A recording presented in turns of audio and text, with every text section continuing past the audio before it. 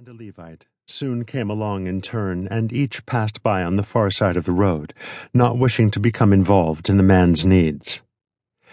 We should not be too quick to scorn these men, or we may discover we are convicting ourselves. Consider how you might react if you were anxiously taking a shortcut through a dark alley. Imagine that you see a groaning man on the ground, conclusive evidence that a marauding band of thugs is watching you around the corner. Surely the wisest thing to do is to hurry on to safety and send some official to look after the poor victim. So you run. There may have been another, very religious reason for the priest and the Levite to avoid the man.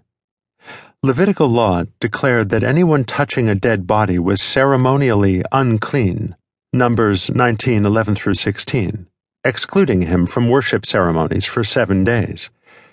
What if this man were already dead or about to die anyway? How easy it would have been for these religious professionals to think this will get in the way of my discharging a higher calling. So they walked by the man.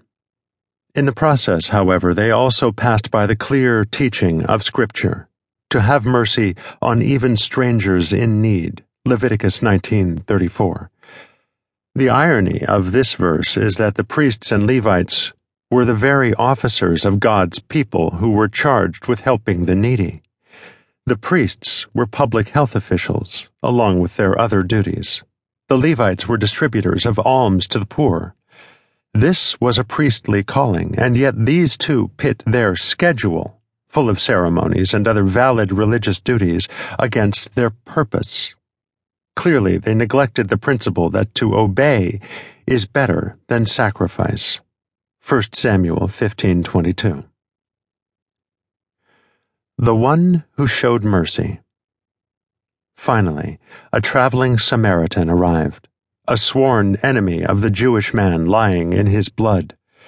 The Samaritan faced the same danger that the priest and the Levite had faced. In addition, all of his training and experience should have led him to simply step on the victim, not just over him. Samaritans and Jews were the most bitter enemies. When the Jews were furious with Jesus, they called him a Samaritan, John 8:48, because they could not think of a worse name.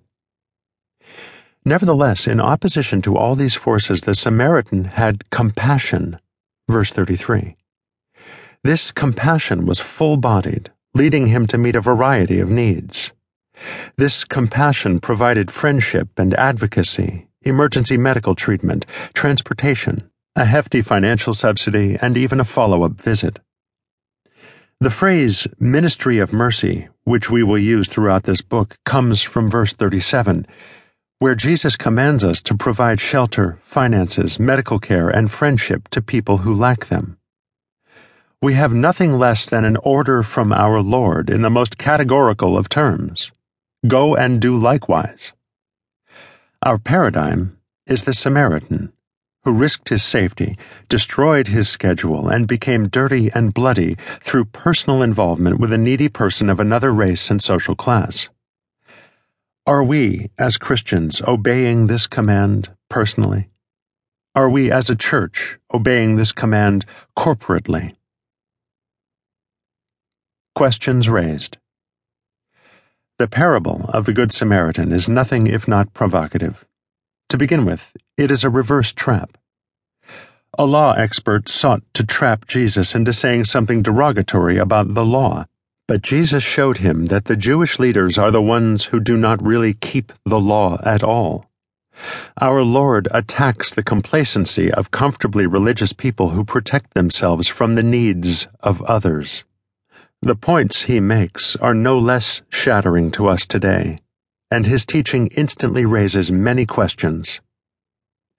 First, there is the question of necessity of mercy to our very existence as Christians. We must not miss the fact that this parable is an answer to the question, what must I do to inherit eternal life? Jesus responds by pointing the law expert to the example of the Good Samaritan, who cared for the physical and economic needs of the man in the road. Bear in mind that Jesus was posed the very same question in Mark 10:17 by the rich young ruler. There,